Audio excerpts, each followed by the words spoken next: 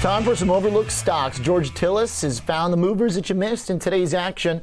If you were too busy watching tech pull things together and retail get blown up, George has some interesting stocks for your radar. Matterport, George, let's start there, okay? And by the way, good Thanksgiving to you, sir, one day early. You too, OJ. I appreciate it. Thanks, George. You have a nice weekend as well. Absolutely will. Yeah, so, Matterport. I mean, it's well-deserved for sure. Matterport, yeah, interesting company, OJ. It's is an IPO that was back in February via reverse merger via SPAC. It's actually up quite a bit since then. It was at around $10 back then, about $28 right now. But interesting technology. It's a software company that's focused on spatial 3D digital rendering and indexing. Effectively, it's an all-in-one platform that allows users to engage in accurate and, of course, immersive digital rendering, if you will. In other words, it does 3D replicas of things like houses, commercial buildings, retail spaces, and even manufacturing plants. And it's sort of a one-of-a-kind technology where this company, Matterport, is sort of the first to market to present this sort of technology that it seems to be gaining traction from commercial real estate leasing agents. In other words, if you want to actually do a remote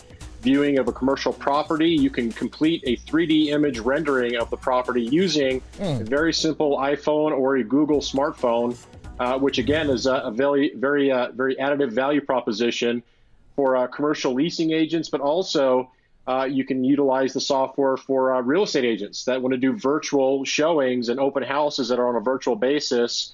And the real estate agents themselves can create the 3D rendering altogether via a simple smartphone. Okay.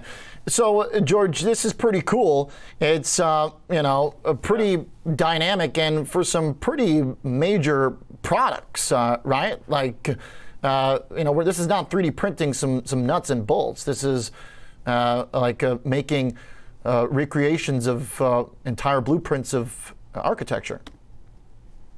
It is, yeah. So there's a couple of ways the company can generate revenue from that, OJ. They can generate revenue from licensing images. In other words, if they do capture images, they can catalog those and, of course, sell the rights to those images. The other thing is you got to think about the elements of rendering or imaging any space at any time. It's an on-demand service. So that is very valuable. I mean, if you think about the nature of the technology itself, but at the same time, from a business model standpoint, subscriptions. I mean, CBRE, which is a big real estate commercial real estate firm, utilizes Matterport.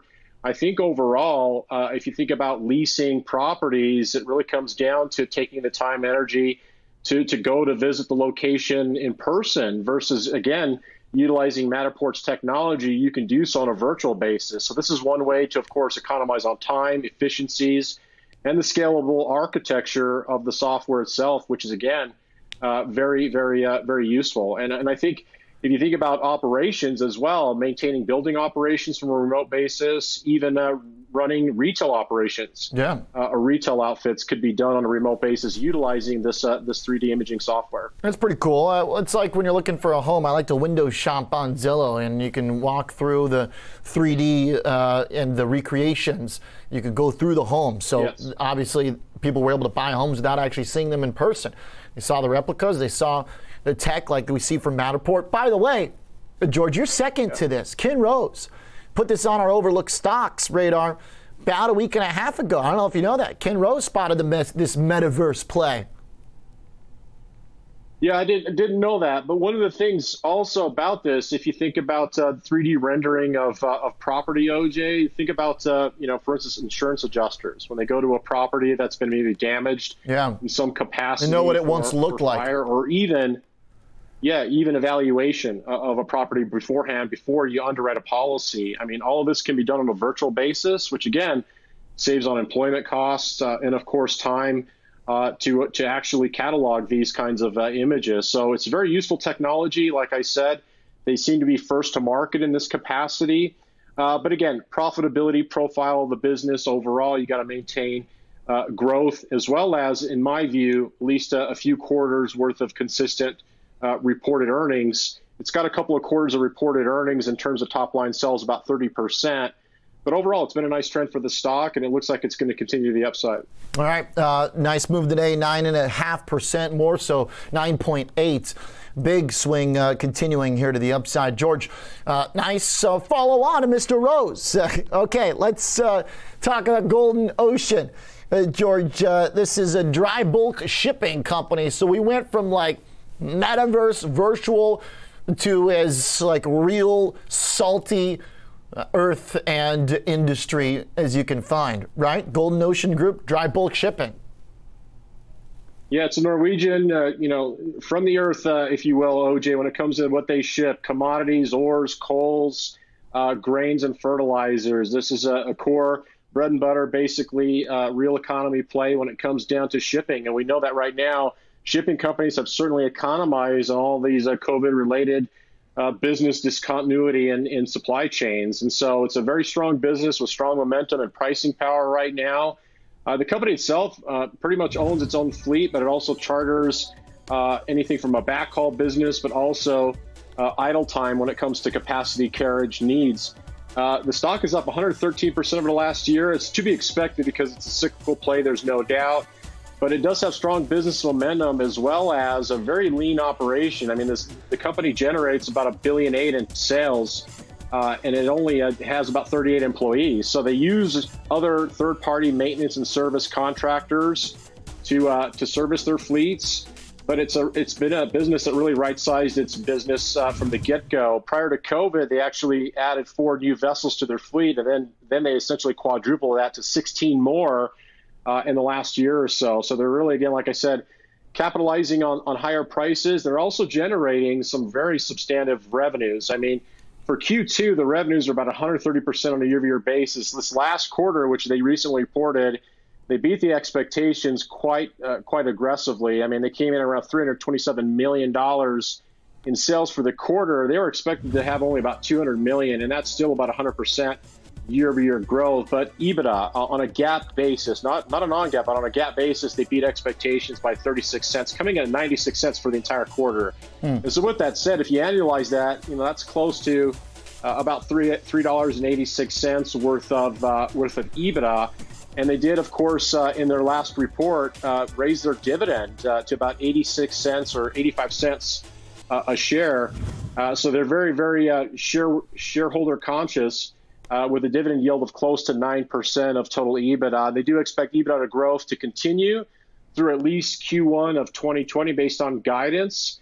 But I think right now, if you look at the profit margins for the business, they've expanded rapidly. And that's because of the operating leverage. I mean, once you've got a fleet, you have fixed capital, and that fixed capital is going to cost you money regardless if you're shipping or not. And once you start shipping and your services are in demand and prices rise and very low variable costs, you get huge profit margins. That's what you see in the shipping group, and that's why you've seen the stock perform nicely over the last year.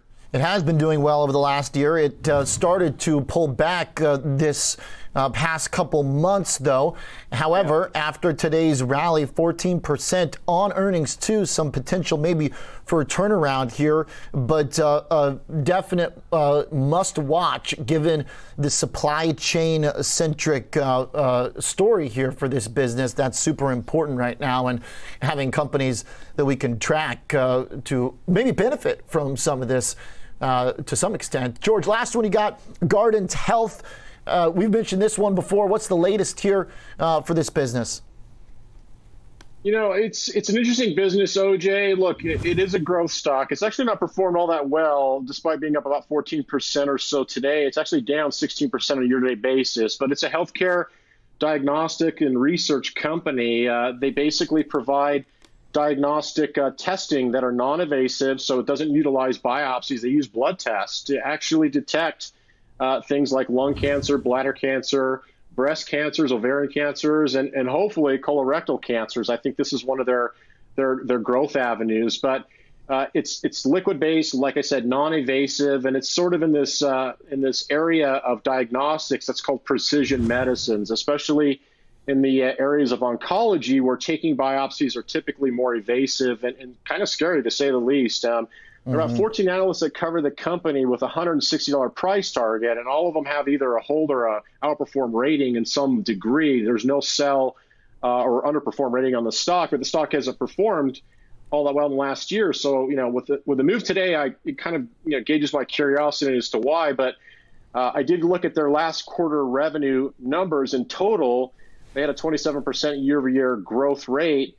But what I did notice, and I think this is important for any diagnostic company, especially those that are using genomic types of testing, is clinical application. And within their sales growth numbers of 27%, 58% growth was in clinical application versus about 30 so odd percent growth in research and development. So what I actually think is going on for the company, OJ, in the last year is that they had very, very high R&D expenses. Their EBITDA margins were quite terrible, to say the least.